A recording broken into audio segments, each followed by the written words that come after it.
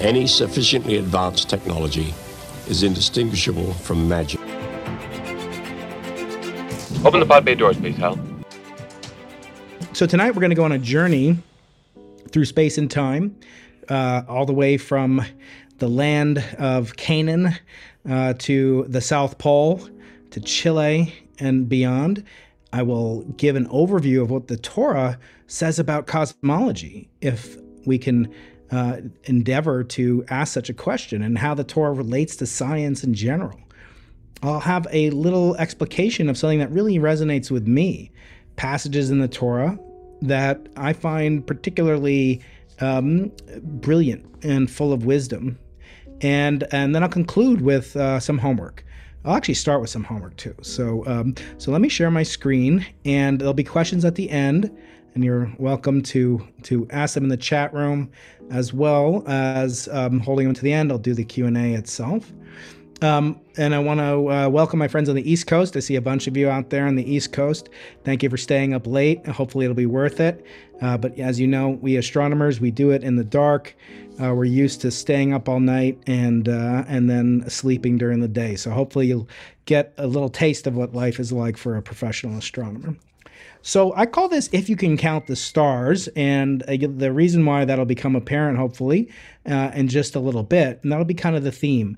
And it will relate to this project that I've been involved with for the last couple of years, which I call Into the Impossible, which is to try to test, as Sir Arthur C. Clarke, the namesake of the center at UCSD that I am associate director of, we aim to push the boundaries of the possible by seeing the limits of going into the impossible.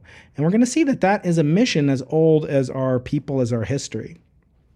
And hopefully that'll become clear as we go on. We're going to talk very quickly about cosmology from two different perspectives, the perspectives of an astrophysicist and the perspective of a Torah, observant Torah, so a different kind of observer, and what they reveal, what they have in common, where they differ, and how do you reconcile when one seems to be in conflict with another.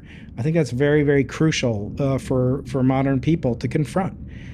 Because as it is said, the signature of God is truth. So if something isn't true, then it can't really be found to be resonant with these notions of eternal truth and perhaps ultimate truth. I'm going to talk a little bit about my Jewish journey, which will take us around the planet and maybe beyond. And then I'm going to have some interesting confluences between the study of what we do in cosmology and also something that the Torah speaks about at great length, which is the most humble substance in the world, dust. And how hopefully we'll see a delightful connection between those. And then a simple question, if we have time, I'll ask if science can prove God. That's the question I get second most. The first most question is, how can you be a scientist and believe in God, in the Torah? And then the second most frequent question I get is, can science prove God's existence? I believe my mission as a publicly funded scientist, and all scientists are publicly funded. There's no such thing as someone who wasn't supported by the government and therefore by the taxpayers. I believe we have a moral obligation. That's right, a moral obligation to give back, to teach, to share what we learned based on your tax dollars. So if you are a taxpayer, and I assume all of us are, we should pay back the debt that we owe to you as scientists. So I do that through my email list, and the other way I do it is through my weekly videos that I post with conversations ranging from Nobel Prize winners to astronauts on the space station traveling at 17,000 miles per hour. I've had the honor to interview both, and it's really a lot of fun. And I do kind of explainer videos, and my mission is to maintain curiosity, because curiosity is more important in my mind than passion. Passion kind of comes and goes. Don't follow your passion. Follow your curiosity. It will always be there for you. So now, we come to the beginning. And in the beginning of this webinar, there was a book. That book is called Genesis. And today we're going to be talking about the description that you see in front of you. This is from, I believe, the King James Version, perhaps. Some people call it the Bible. Some people call it the Torah. Some people call it the Old Testament. I don't care what you call it. But we're going to talk about the statements that are made here, where it says, "In the beginning, God created the heaven and the earth." And then it goes into much more description over the course of the remaining 6 days of the week, the first week of creation, which in some characterizations in the Bishop Ussher, so forth, characterize this as occurring in the year 4000 approximately, in what we would now call BCE, before the Common Era, before Christ, if it's using BC. And so we're now 6,000 years approximately later. And the question is, how do you reconcile this kind of description, this kind of depiction of a finite and really not that long period of time compared to the scientific explanation, which we all learned about when we study the Big Bang Theory? So we're all experts in the Big Bang Theory, most popular television show of all time, according to some. And it features a character named Sheldon, by the way. He's based on a real guy who I had the honor of interviewing, Sheldon Glashow, winner of the 1979 Nobel Prize. Shared it with somebody I'm going to talk about, Steven Weinberg, renowned, another famous Jewish atheist. I didn't have Steven Weinberg on my podcast. Unfortunately, he's now passed away.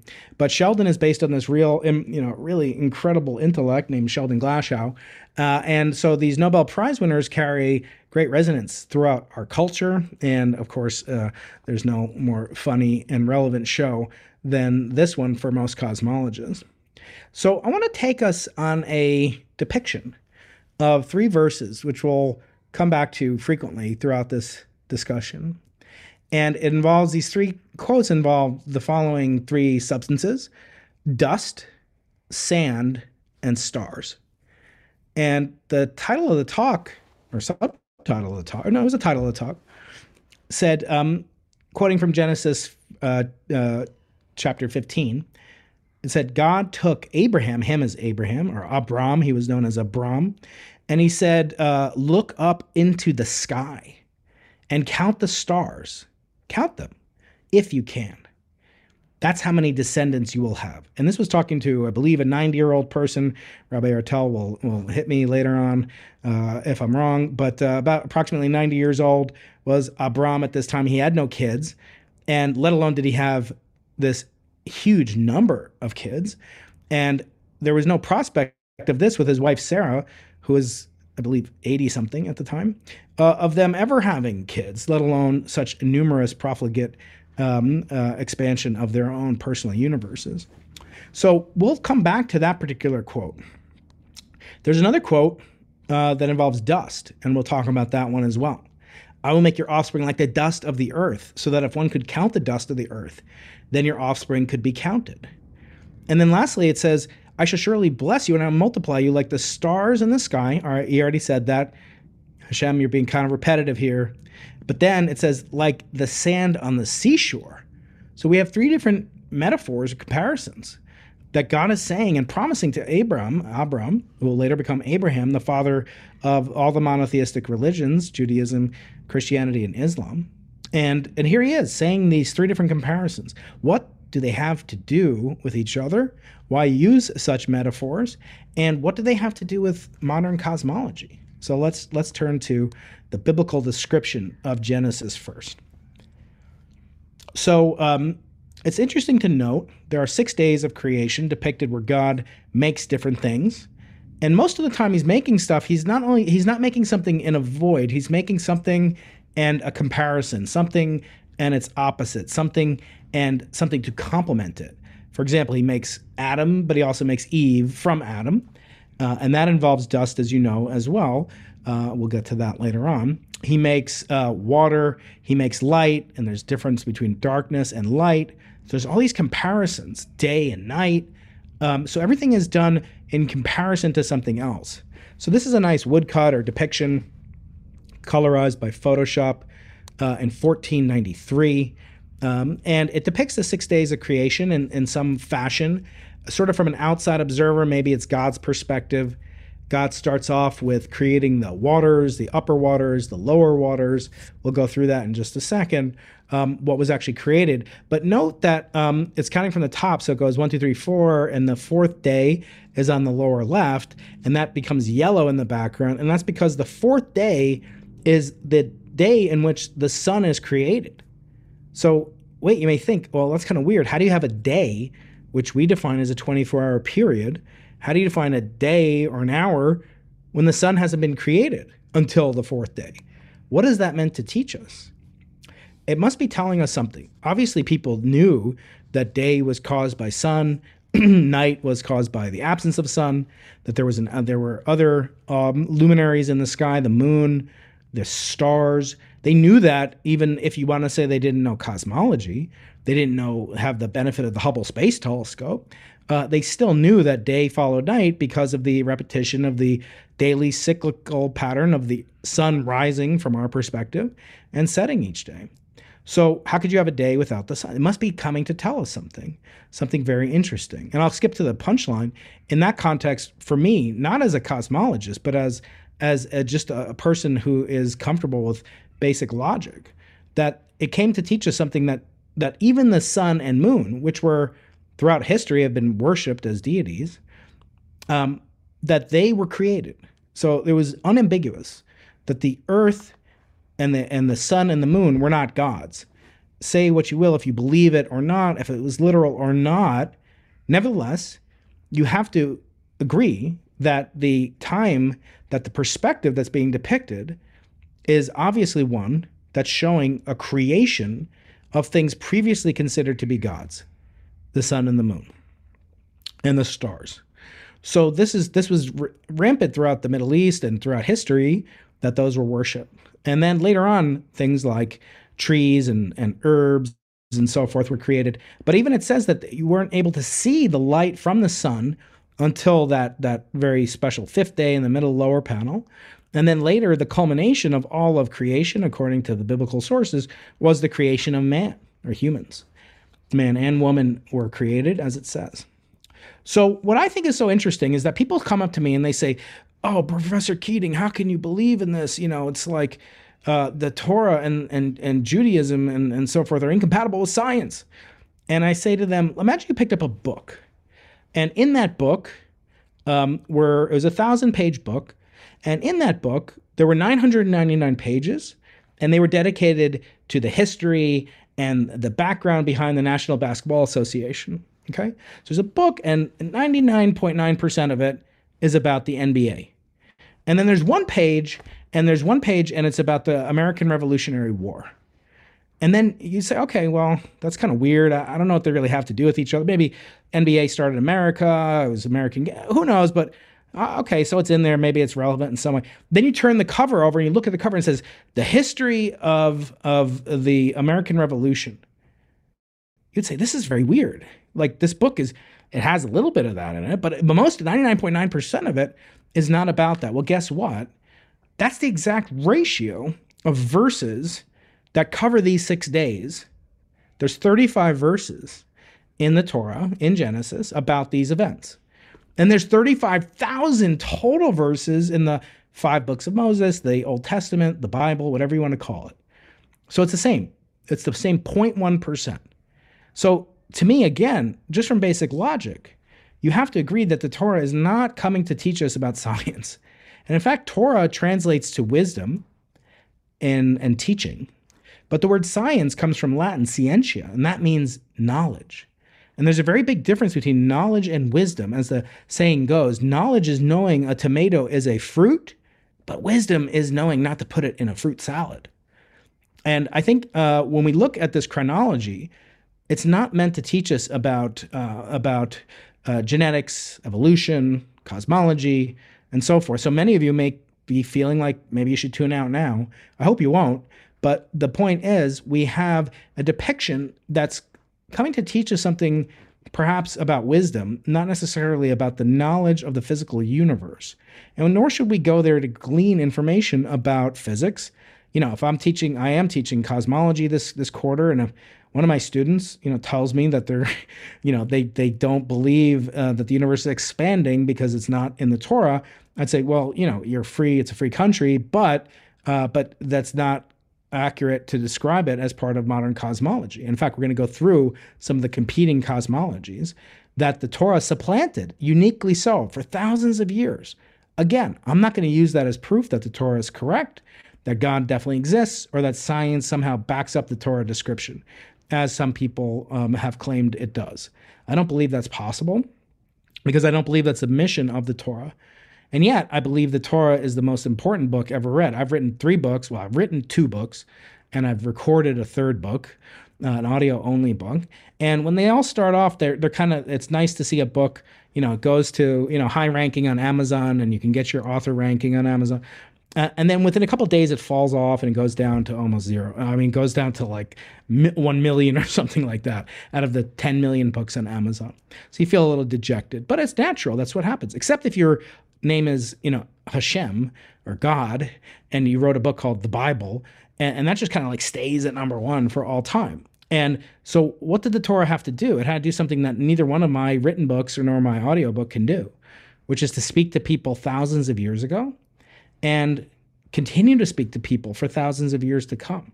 That's something that only wisdom can do. I hope that my books are superseded and rendered obsolete by discoveries that I make or my colleagues or my students make.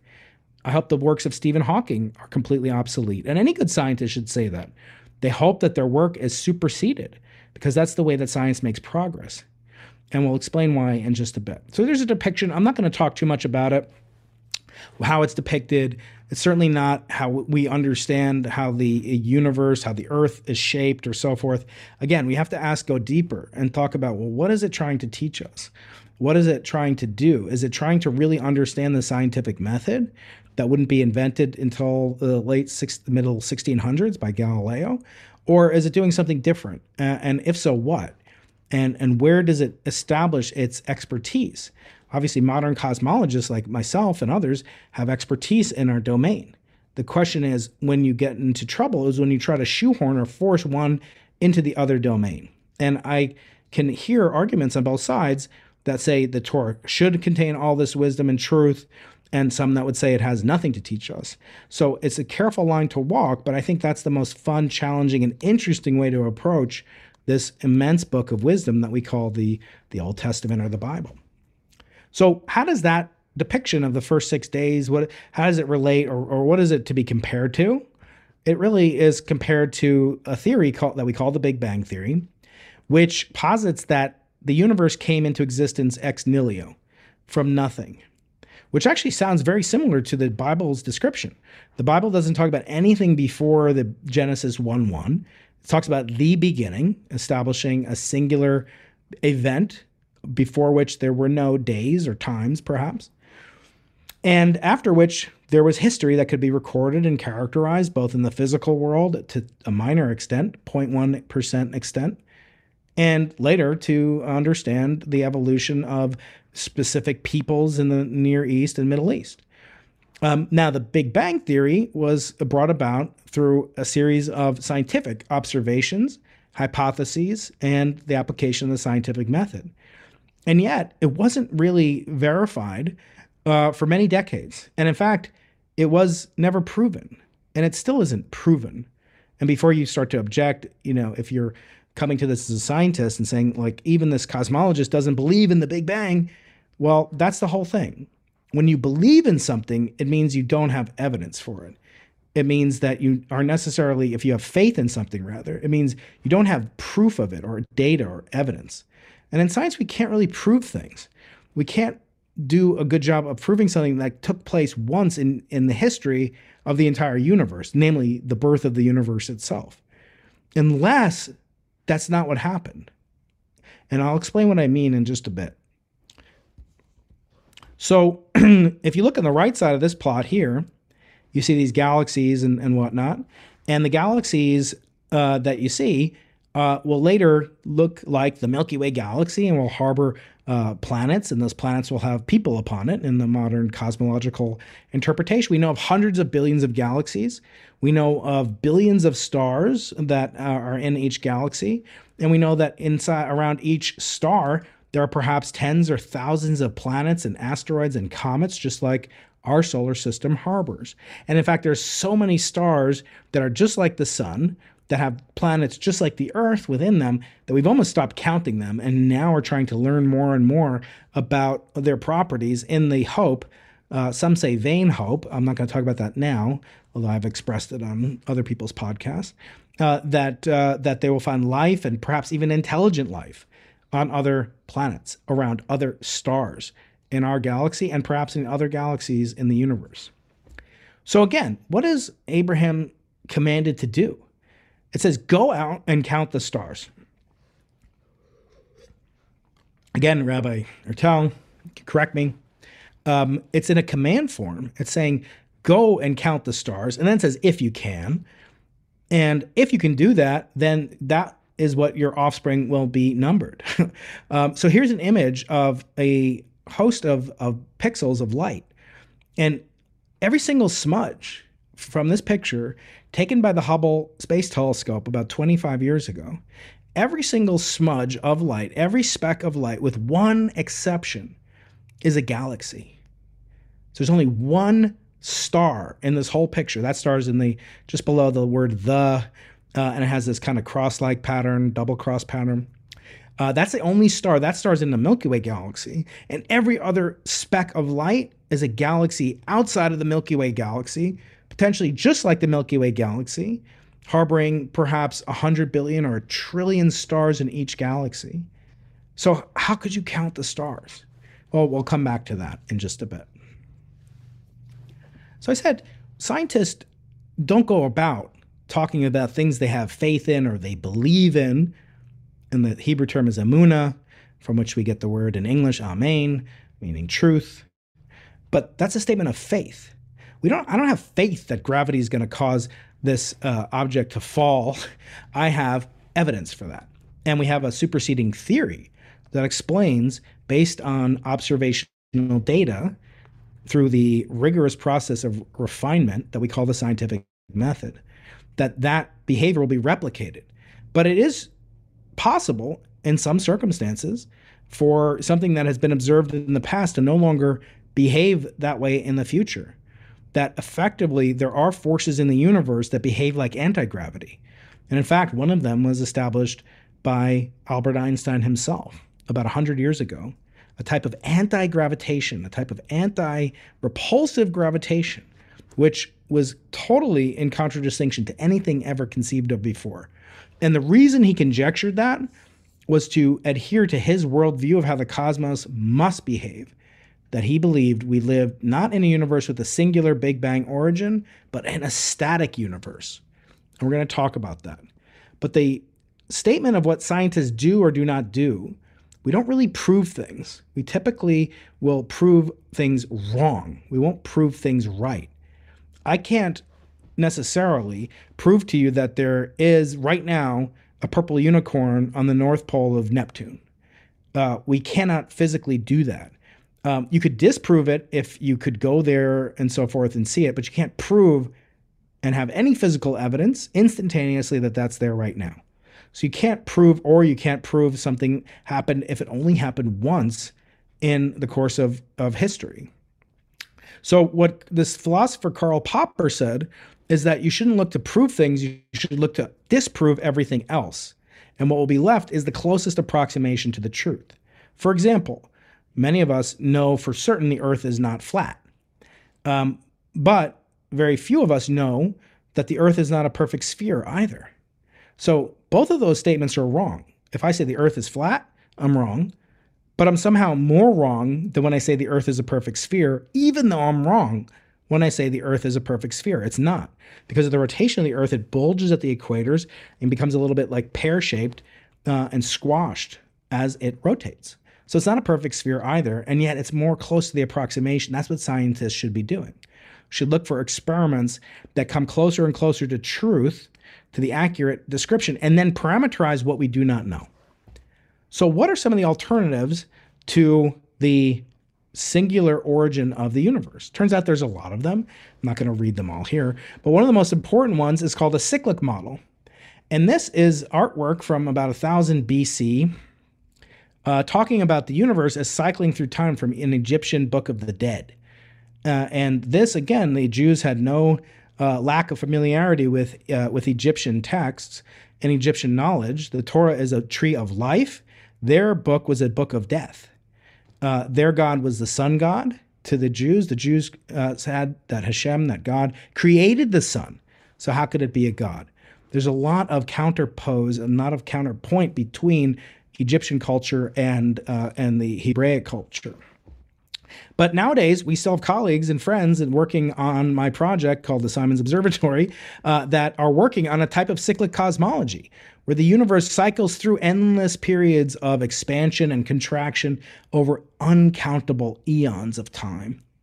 And this occurs with the same dynamics that we would observe, and this stands in contradistinction to a single universe. A universe that's infinite in time is not created at a point at which an author, be it God, Moses, whoever, could say was the beginning. It loses meaning if it's a periodic cyclic universe. Therefore, if you could prove this model is wrong, you would come some way to establishing some more credulity in the Big Bang Torah description, if you will, of a single event that had a single beginning. There were no shortage of other cosmologies that weren't dynamic like that previous one. There was one by Aristotle. The universe was static, fixed in size, unchanging for all time.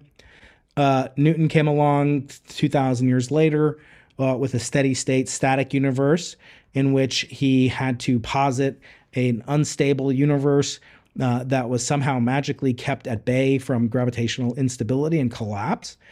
This mode was then built upon by Albert Einstein, worked on Isaac Newton's laws, improved them, came up with a new theory of gravity that incorporated an anti-gravitational force to keep the universe opposed to the contraction that would surely result from the Newtonian description. Turned out he was wrong about the philosophical underpinning of this term, which he called the cosmological constant.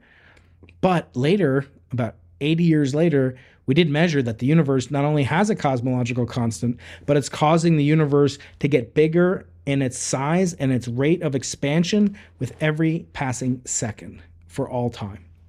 And that's called cosmic acceleration. Now, some of these models were appealing, especially to atheists, like the late, great Steven Weinberg, who, as I mentioned, passed away.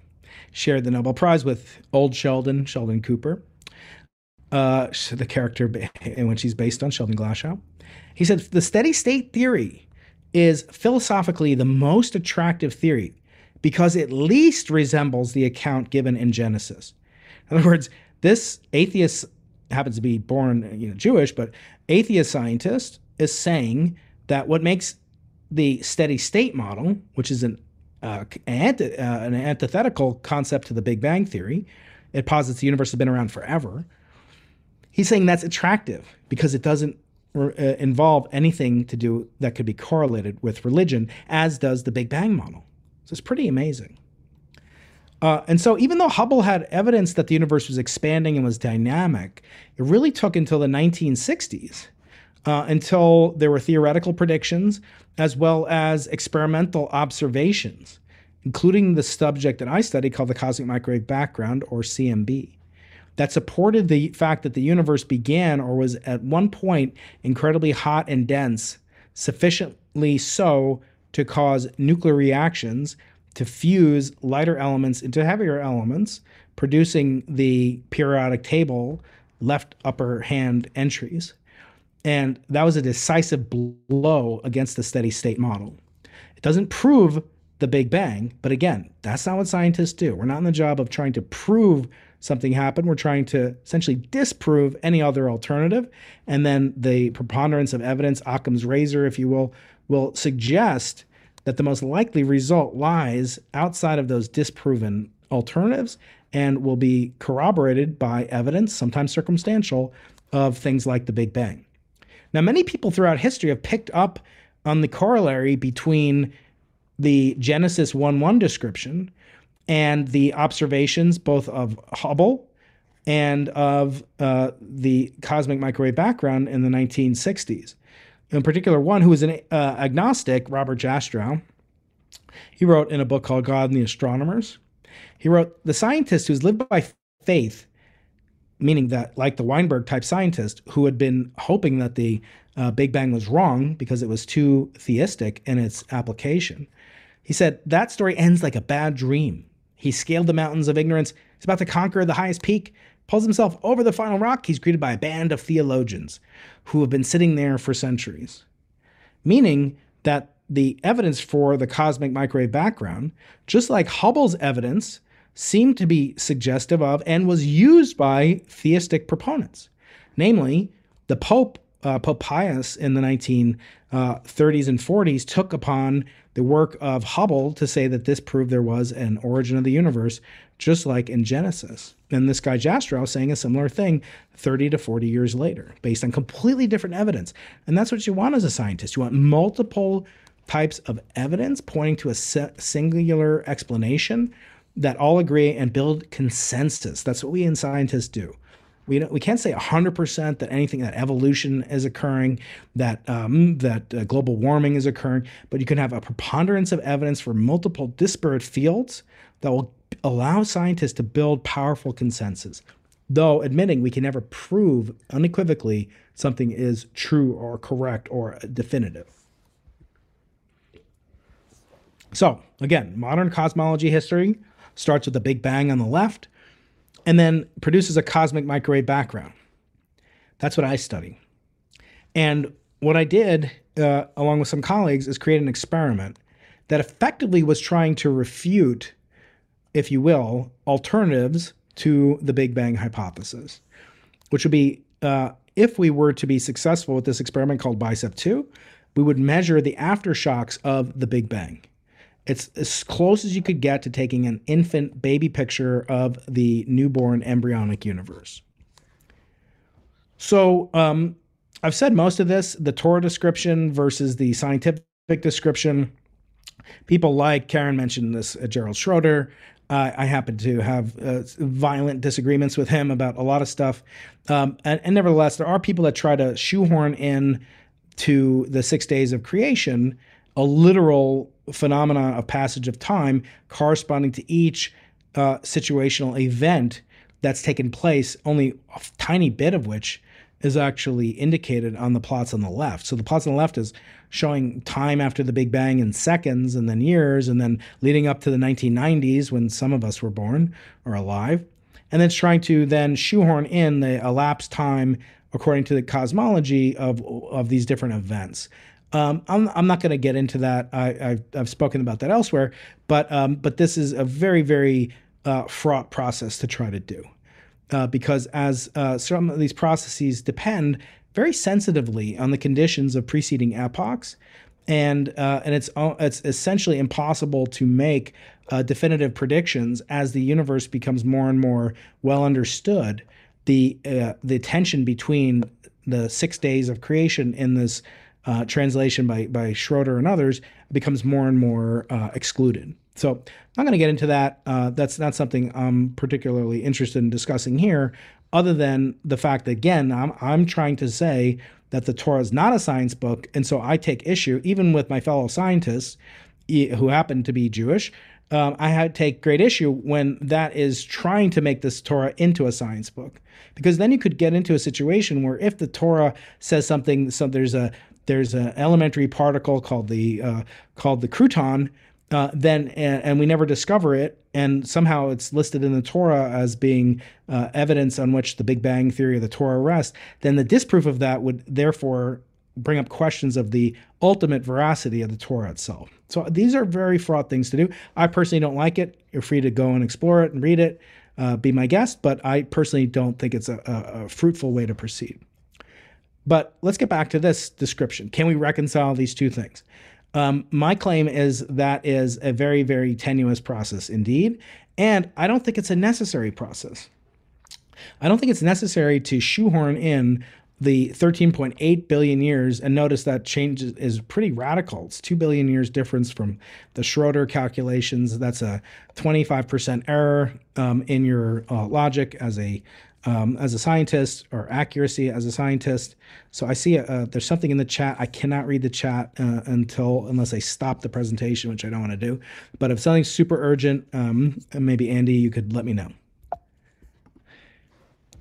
If I'm like you guys have not heard anything I've said for the last 20 minutes, let me know. Andy or You're Rabbi. still all good. Everything's good. You can continue. Okay, great. So we can't prove things. We can falsify things. Can we falsify what the Torah says? So that's a scientific question. It's not a theistic question or theological question. So the Torah says there was a beginning. Science says there may have been a beginning. This is from someone else's slide, Ephraim Palovnov. I don't know how to pronounce his name. But again, these are trying to make a correspondence between biblical description and Hebrew words, and then trying to convert those into modern scientific language. And at any point in history, this could have been done, and there would have been zero evidence for a singular beginning. In Isaac Newton's time and early part of Einstein's career, there would have been no evidence for it. So the Torah, in some sense, is going out on a limb by saying that there was a singular event. So we can ask the question, can you prove that there are multiple events? Can you disprove that there are multiple creation type events? If you could somehow prove that there were multiple creation events, that would call into question some aspects of the Torah's veracity and as a scientific book, not as a book of wisdom, which I claim is its primary contribution. I think anybody who goes and studies science and uses the Torah as their reference material is going to experience a great deal of challenges. So you see here in both of these, it says that science believes there was a period of rapid inflation. And then it says the Torah says there was rapid inflation. I had never seen the word inflation before. Inflation has a very, very specific meaning. That means acceleration faster than light. In the early universe, there's no mention of that, to my knowledge, by even claim by someone like Gerald Schroeder, who I disagree with in many cases. Nevertheless, it behooves us to ask the question, was there a singular point, a singularity, an origin? And again, this is something that's also untrue on the left column. There's no consensus, there's no proof that science says there was a singularity. A singularity is not just an event that occurred once. It has a very specific meaning in that you have infinite density, curvature, temperature of space and time at a finite point in time. And we have no proof of that, no evidence of that. And yet we can observe the after effects. If it did occur, we can ask, is the evidence that we see consistent with a singular origin or a very high temperature origin? So now we're going to do a little travelogue, not going back billions of years, just going back about 50 years, my wanderings through the desert of this world and the places that I've been. So I grew up on Long Island. I was a Jew. So at that point, I was a Jew. It's going to be a little complicated because you're going to see I go through more cycles than a cyclic universe. I started off parents both Jewish, born to biological Jewish parents. Grew up on Long Island for the first 7 years. Parents got divorced. I used to love looking at the moon. And I moved in and lived with my stepfather, who was a devout Irish Catholic with 9 brothers and sisters, and was actually converted to Catholicism. I had a communion. I had a confirmation. I had my baptism, all at age 12 to 13, when I would have been preparing for my bar mitzvah. As a typical Jewish boy, had my parents not gotten divorced and had I remained in the faith. And it's funny because one of my kids, my oldest son, he's a couple of years away from his bar mitzvah, and he will say things to me like, I say, you have to fast on Yom Kippur soon. And he's like, but it's not my bar mitzvah, and I'm not obligated to fast until my bar mitzvah in a couple of years. And then I say, well, I haven't had my bar mitzvah either, so maybe I don't have to fast on Yom Kippur. So I never had a bar mitzvah. Don't weep any tears for me. I've received tremendous blessings, even despite that lack in my life. And my goal is to actually have my bar mitzvah someday, perhaps even in Israel on my 4th bar mitzvah anniversary when I'm 52. So stay tuned for news about that on my mailing list. So I was an altar boy. So I wanted to do everything you could possibly do. I'm a very kind of purist. I always want to do things the most authentic way possible. So I wanted to be a priest. And again, I was 12 at this time. And the closest thing you could do it as a 12-year-old was become an altar boy. And so at that church called the Church of St. John and St. Mary, with the man on the left with the bishop hat was actually Monsignor Father Skelly, Robert Skelly, and he was a wonderful man. And he, was a great religious thinker, a humorous soul, incredible gift for being with people. And I just had a delightful time. This is in Chappaqua, New York. And I wanted to be a priest for maybe a year or two. And so I kept it up the altar boy. And then I got a telescope on my 13th birthday. And between the age of 12 and 13, I met my first rabbi, which I call my rabbi, and that's Galileo Galilei, who was really the first person that I felt could communicate with me from beyond the grave, that he had been departed for so long, and yet his writing, his thinking, his artistry, he was a wonderful artist, poet, musician, all these things wrapped into one. It just made me want to be him. And so when I got my first telescope, I tried to repeat the observations that he had made, which in some part contributed in a very strange way. I've realized that that the telescope has kind of been an integral part of not only the revelation of beautiful works and objects and things in the universe, but also of maybe the decline of religion. And the way it came about, I kind of have this cartoon from a tweet I put out once about what happened in the history of science, is that Galileo didn't invent the telescope, but he perfected it. He made it into the device that he could use to do actual science. And the telescope came from the fact that people had just in the late 1400s, early 1500s, been able to use reading glasses. So having pieces of glass that they could combine together in front of their eyes, and that would improve their vision. And how do they know they needed glasses? They would look at standard print, font of a certain size, printed in movable typeset printing that was only invented by the Gutenberg Bible by Gutenberg himself in the 1400s. So the fact that the first thing ever printed then became the eyeglass or eyesight standard is kind of ironic, because then later the telescope came to overthrow the church belief that the earth was the center of the universe. And that led to all sorts of things like secularism and humanism, and ultimately the decline of religion itself. So it's kind of ironic that the Bible was kind of responsible for its own decline. But that's not really the subject of this discussion. It's more Galileo and what he saw through this telescope and what he wrote in his book, the Sidereus Nuncius, and later in the dialogue, which I've just published as an audiobook with about 6 of my physicist friends, the first ever audiobook by Galileo Galilei. So I have 2 written books and 1 audio-only book. And what Galileo did is he went on a book tour and he tried to sell copies. You see in his right hand, he's holding pictures of sketches and stuff, and he's showing it to these senators in Venice, and they want to buy the telescope and so forth. And he became incredibly famous, like this person here. He had 100 million Twitter followers. Now he had the equivalent of it. He never left Italy, and people as far away as Asia knew about him in his own lifetime. It's really quite incredible.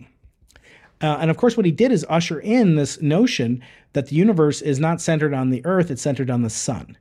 And that got him into great trouble with the Inquisition, because the Inquisition forbade the teaching of Copernicanism, of heliocentrism, in saying, in my opinion, in a wrong interpretation of the Hebrew, apparently, allegedly from the book of Joshua, that Joshua caused the sun to stand still, or Hashem, God, caused that to stop rotating around the earth. And for that, apparently, that was one of the main sources of the sun being in orbit around the earth, as shown on the left. And of course, we know that's wrong today. And in between, when Galileo was about to be persecuted, he thought he could get away with it, because in his book, The Dialogue, as my friends and I read it as a dramatic work of literature, he says in it, basically, it's like a proof of God's existence, that God can make whatever he wants. And so he said here, I do not feel obligated to believe that the same God who has endowed us with sense, reason, and intellect has intended us to forego their use. And he also said the Bible teaches us how to go to heaven, not how the heavens go. So he tested the waters back then. And don't forget, only 11 years before he wrote his book, Giordano Bruno was burned at the stake. So Galileo got off kind of easily. He was house imprisoned, courtesy of the Inquisition, the Holy Office, as it was called. There he is, about to get hit with this conquistador's sword. But he was sentenced to prison. His prison is this villa outside of Florence, where I was pleased to host a conference in his honor about 7 years ago. It still has olive trees and grapevines. It's a pretty nice prison. I think Bernie Madoff would have been happy there. But nevertheless, he was imprisoned and threatened with possible torture. He was actually never tortured, but there were threats about it. So after that period of time, after learning that Galileo had never been pardoned for the sin of suspicion of heresy, that the earth was no longer the center of the universe, I became disenchanted with religion. I thought any religion that would persecute my hero wasn't worthy of me being a part of. So I actually left the Catholic Church and completely lost my religion and was an atheist for many, many years, from the time of early high school till graduate school and beyond. And I kind of used this deduction, which was that, Galileo was never pardoned. He was never forgiven for what he did, even up until the time of the discovery of the cosmic microwave background. He's actually never formally been pardoned. He was ruled correct by Pope John Paul, the great Pope John Paul, in the 1980s. But that was long after I was kind of disenchanted with the Catholic Church.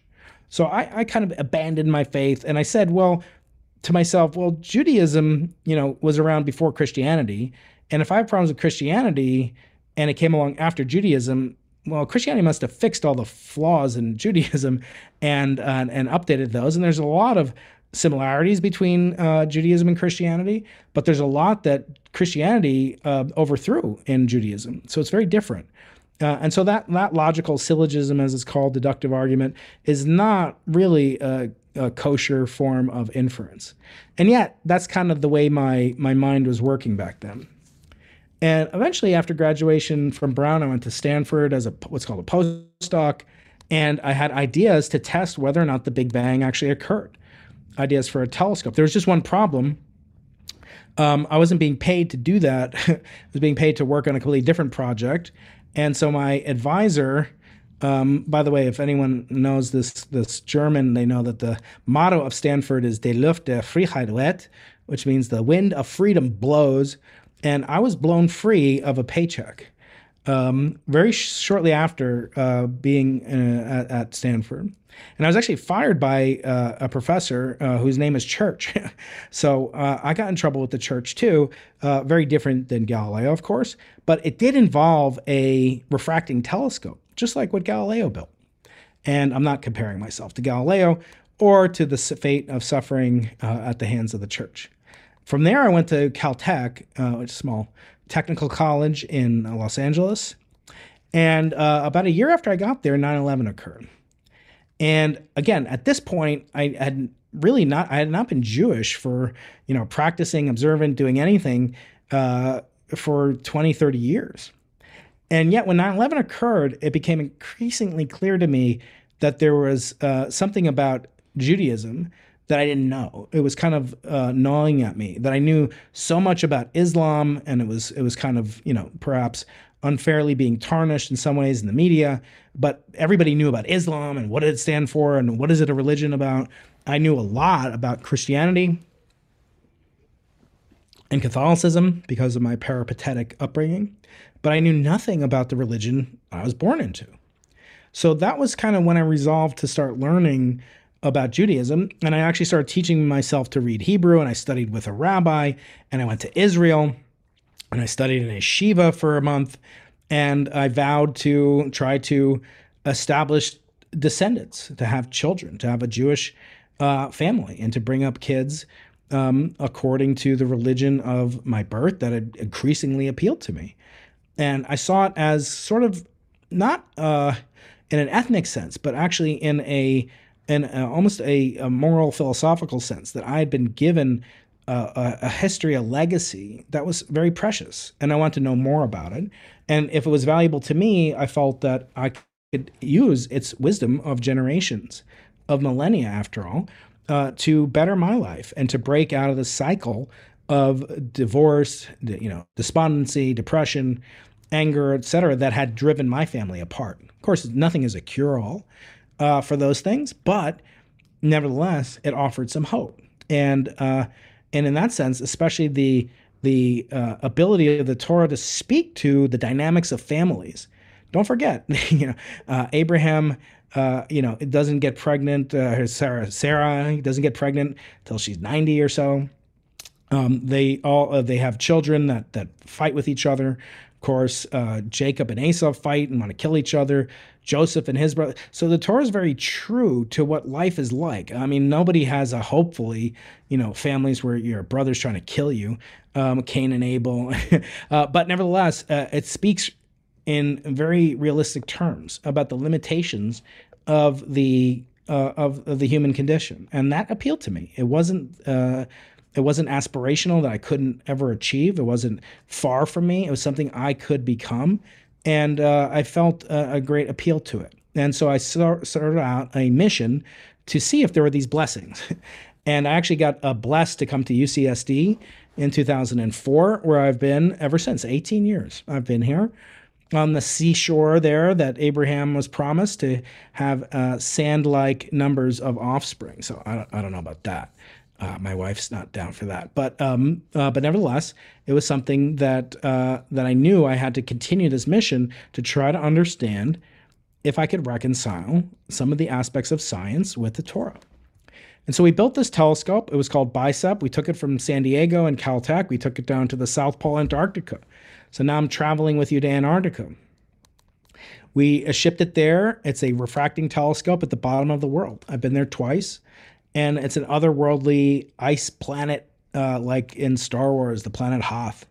And it's been a challenge to get to for 100 years more. It was only discovered in the early 1900s, the South Pole. And the people on the bottom all died trying to get back from the South Pole and lost their battle, froze to death in March of 1912, 110 years ago this year. And they did it for kind of the same nationalistic pride that we went to the moon or people do stuff as nations. And they were also interested in science. And I thought it's an amazing place to be. It's still very dangerous. If you go there now, you're as likely perhaps to lose your life, not to the cold conditions because you wear very warm, comfortable clothing, but to the fauna that are so violent and so destructive. So those are brothers. The one on the right is his name is Cain, but maybe they're just mad at other penguins. Maybe they get along with people. So I try to get close to one. The second time I went down there, it was also extremely dangerous. So maybe not quite as dangerous as when Scott and company froze to death. But we actually made this discovery that we were trying to make. In other words, we saw the imprint that would have proven as close as you could, beyond a reasonable doubt, that the universe began with a Big Bang. And that was called a detection of this inflationary signal. And you see at Stanford, back where I used to be, there was a video put out. It got 3 million views in a day or two. There was a press conference at Harvard. And I described this in my first book, Losing the Nobel Prize. And I kind of have some links to folks on my YouTube channel that show this. We were on CNN. We were in the most important newspaper in all of the planet, the San Diego Union Tribune. You see that on the left, and also on this paper called the New York Times. And I wanted to really draw your attention to what it shows in the middle of that column of the New York Times. It says, "Space ripples seen as the Big Bang smoking gun." So we had done it. This is on March 17th, 2014. On the left, you see this very, very wrinkle. We detect evidence of such an event after the Big Bang. I was a little bit more cautious in that article. And you see something in the top. You see, history keeps rhyming. It doesn't repeat. There's Putin invading Crimea. Okay, so 8 years later, he's invading Ukraine, right? And the bottom, you see The Economist. It sounds like some guy just saw the beginning of the universe. That's kind of cool. And then we were whispered about winning a Nobel Prize. Now, spoiler alert, my first book's called Losing the Nobel Prize, so at least you know I didn't win it. But perhaps other people could win it. And the question is, why? Why didn't I win the Nobel Prize? Why didn't anybody win the Nobel Prize? So you made it when you are printed up in The Onion. And you can see this about this quote from below. So these are talking about the meaning of forever. They're talking about the Bicep 2 experiment. This is in a month after the announcement was made. So that was kind of ticklish to see that. But everything had to be kind of evaluated and taken with a grain of dust, as it turns out. So there are this cartoon shows these two housekeepers, whatever, in a hotel maybe, looking out and saying, it's so beautiful, but I can't stop thinking about all that interstellar dust out there. Now, why would they be thinking about such things? Well, it turns out the universe is a pretty filthy place. It's full of failed comets, failed asteroids, meteorites, galactic schmutz, as we professionals call it. And this dust can actually mimic the imprimatur of the Big Bang signal that we were seeking. And in fact, it did. And it replicated and fooled us into believing that the signal that we saw was actually the harbinger of the early universe's birth pangs, but it wasn't. It was actually the mere presence of microscopic grains of dust permeating our galaxy, not even the cosmos, just our galaxy. And it tricked us into believing that we had detected once and for all the Big Bang smoking gun. So now we know the universe isn't so pristine. We can't just look here from Earth all the way back to the beginning of time. That instead, it's kind of smoggy, it's kind of smoky, kind of reminds me of Los Angeles on a bad day. The universe has tons and tons and tons of this type of substance, the very humble substance, but one that we didn't account for in its completeness, and that's called dust. And so we have to pivot. We have to pick ourselves up and dust ourselves off. Even when our Nobel aspirations are blown away into the dust of the wind, we still have to do more. And so we have created a new experiment, and it's called the Simons Observatory. And this observatory has a goal to not only detect these aftershocks of the Big Bang, if the Big Bang occurred, but also to detect the presence of dust in the universe and get rid of it and account for it accurately and precisely using an array of instruments that I won't talk about in great detail. So you can follow us online. It's at 17,200 feet above sea level in the Atacama Desert of northern Chile, which is considered the driest desert on Earth. It's called the Desert of Deserts. I actually thought it was the Desert of Deserts. When I went there the first time, I was sorely mistaken. But it's on this plateau high above sea level, where you can basically look straight up and feel like you're looking into the inky blackness of outer space. From there, we're attempting to build, courtesy of very, very generous funding from both the Simons Foundation and the Heising Simons Foundation and our member and partner institutions that have been so generous, including UC San Diego, Princeton, Penn, and Berkeley that founded the observatory in 2016. We aim to be taking data with it in 2024, which is just about 2 years from now, less than 2 years. We aim to have data from both the universe's inflationary origin, if that indeed took place, and from dust, and potentially rule out or constrain these other models of cosmic genesis, cyclic universes, bouncing universes, static universes. We can rule all those out. Perhaps there would be enough credulity in the existence of inflation and therefore the single Big Bang. So again, coming back to one of the 3 quotes I started with, God said to Abram, I will make your offspring like the dust of the earth, so that if one can count the dust of the earth, then your offspring could be counted. So again, we heard about stars will be like the children, the offspring. Now we hear dust. So can we count the dust? Well, to count dust in cosmology, we need to have very smart people working with us. They're some of the most brilliant people that I would work with for free, and I can't believe that I get paid to work with these geniuses. We're building refracting telescopes not unlike one that Galileo himself would recognize, to look back and to get the earliest evidence not only for the existence of gravitational waves and the Big Bang, but perhaps for also at the same time ruling out competing models for how the universe could have been formed but didn't. To do that, we have to measure dust and measure the CMB. So we have 3 different telescopes. And that way we can count dust as well as count the signals that we're looking for. And we have these 3 telescopes here, one of which is in my laboratory, being completely built by my colleague, Professor Cam Arnold, and our students and postdocs here. And another one at Princeton University, led by Lyman Page. And we have one of my colleagues on the phone, Fred Carl, who's an invaluable member of the team. And we also have a third telescope, which is being built by my colleague Adrian Lee and his group at UC Berkeley. These 3 telescopes will sit on this very strange-looking platform, which has this thing called a co-moving shield. This, remind you, is at 17,000 feet above sea level. The atmospheric air pressure is half that which we feel here at sea level. We have to be continuously on oxygen. There's tremendous danger from ultraviolet rays. The incredibly dry, obviously, you almost see no clouds at any time. The sky is completely black when you look overhead. And it's a tremendously alien environment. And oh, by the way, those little pointy mountains are volcanoes that we think are dormant, but not extinct. And every so often they erupt. So you see those big boxes underneath that crane. So we have to provide everything. Cam and others have built out the site with infrastructure, with concrete, with diesel-powered generators, with laboratories in the foreground, getting cranes up to 17,000 feet.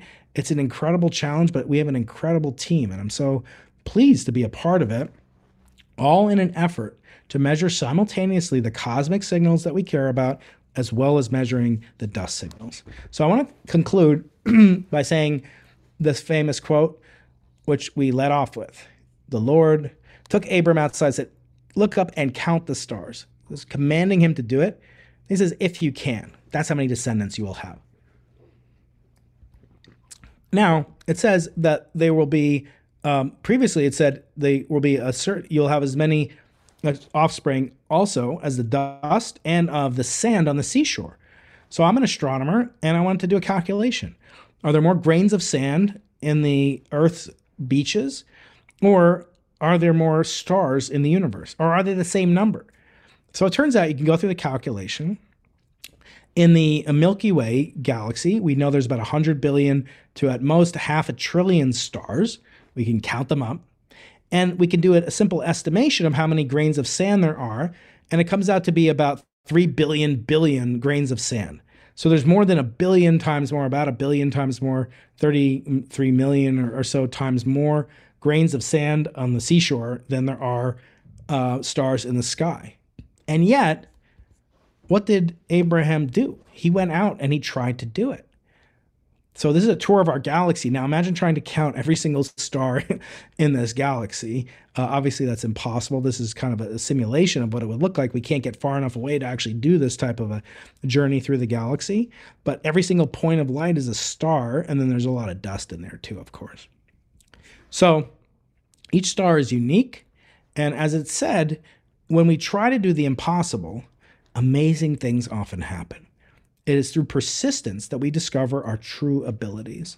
So we can't count the number of stars in the sky. We couldn't count the number of grains of sand on all the beaches of the earth, but that shouldn't stop us from trying to go into the impossible. So what are the takeaways?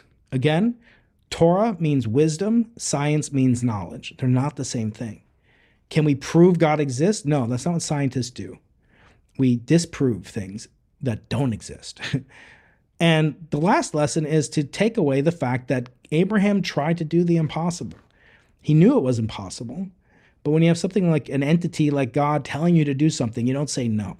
And I think it's a valuable lesson that we can all take away.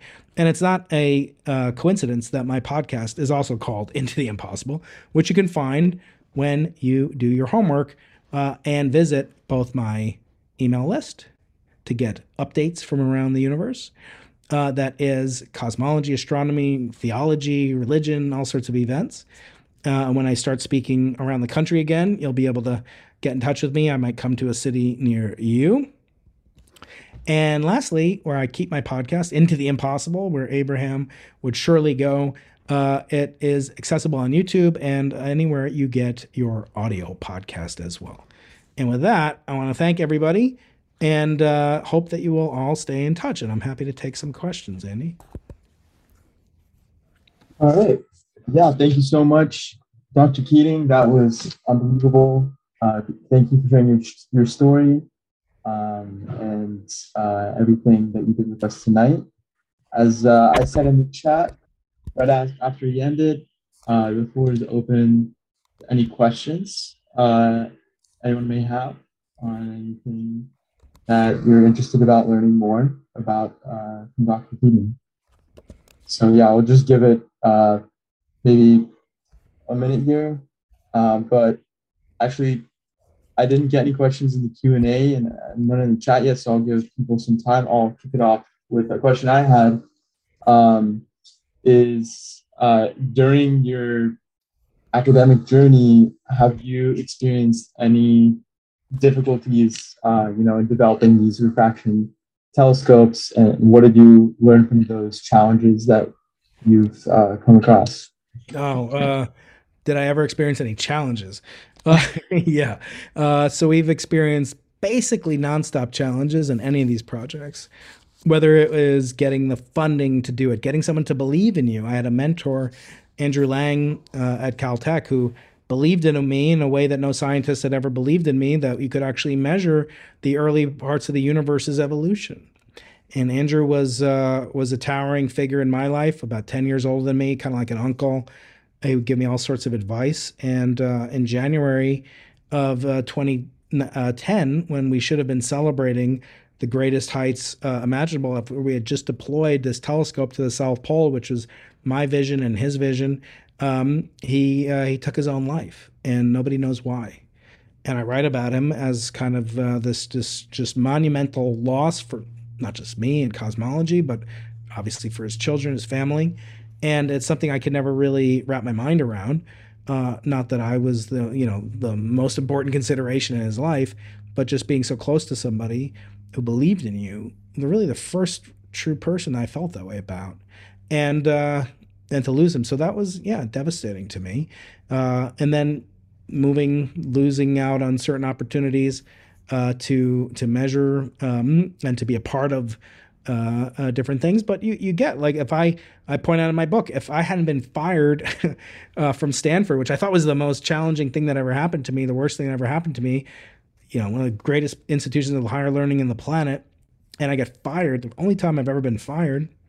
And yet, if that hadn't happened, I wouldn't have eventually moved to San Diego, where I met my wife and had children, and been able to do everything else I've been able to do in life.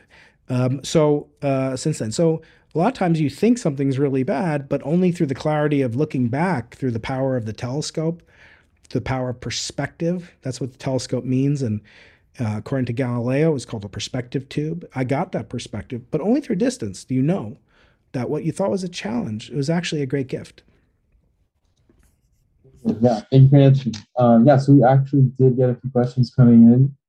The first one I saw was from Rena, and the question is, what are your next steps to prove the Big Bang? Oh, yeah, that's my friend Rena. So Rena is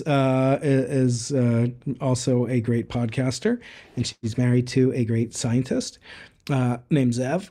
So shout out to them.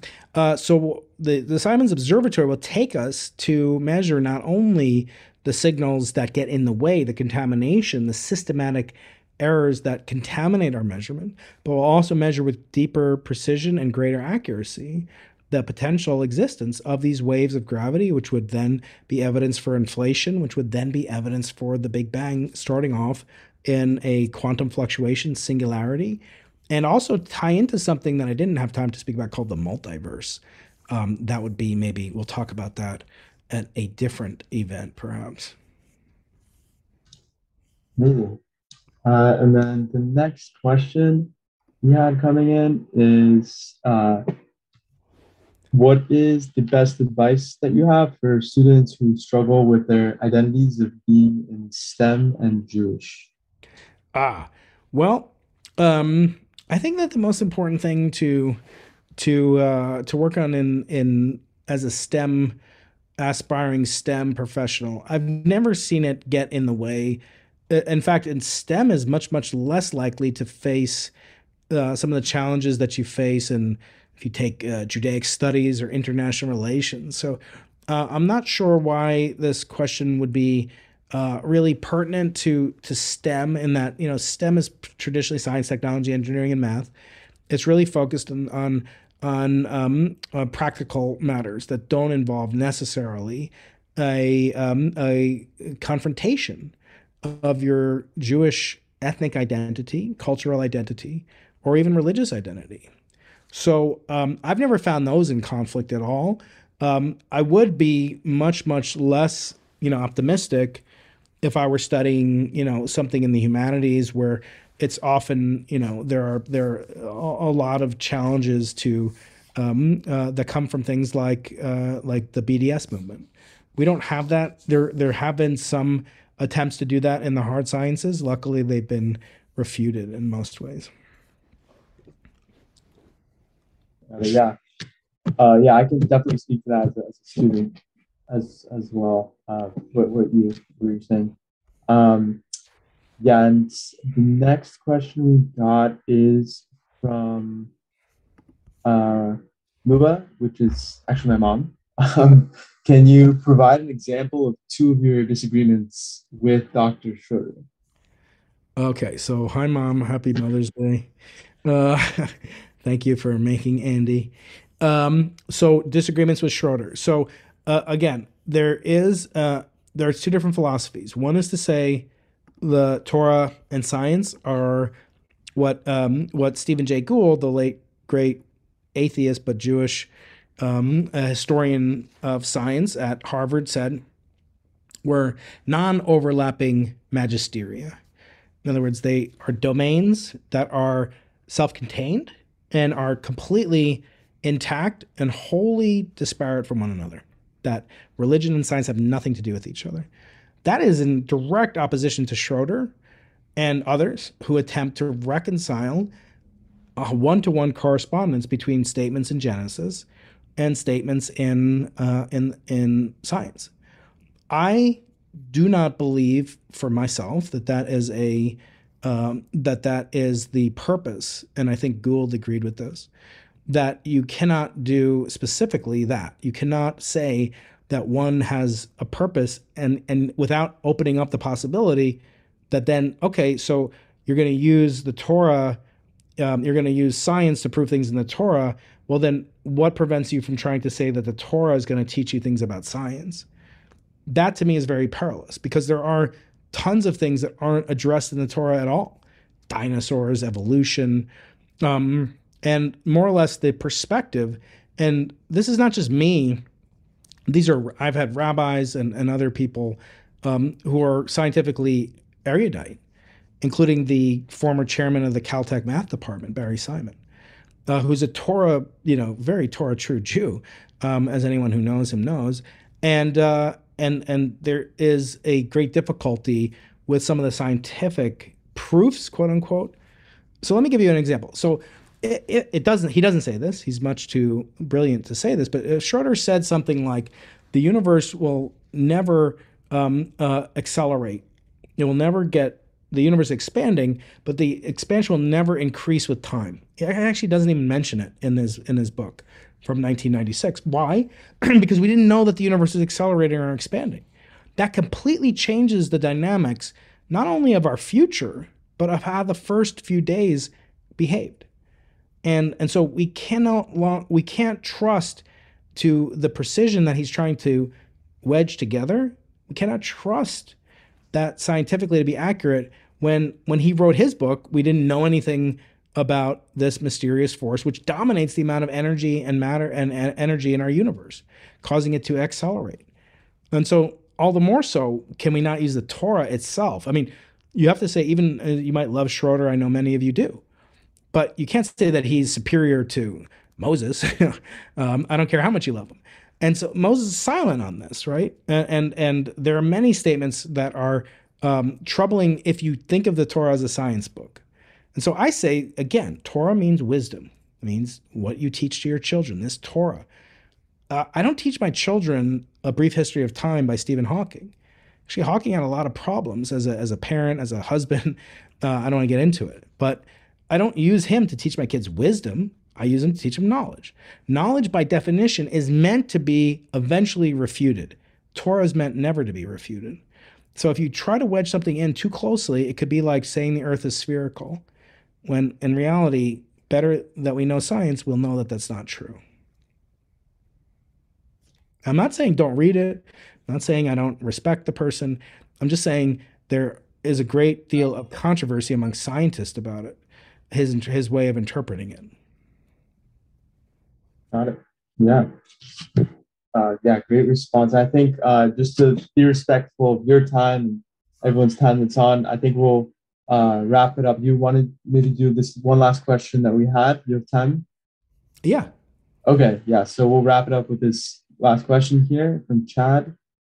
And it is, can the formation of mass be seen as a result of inflation or expansion?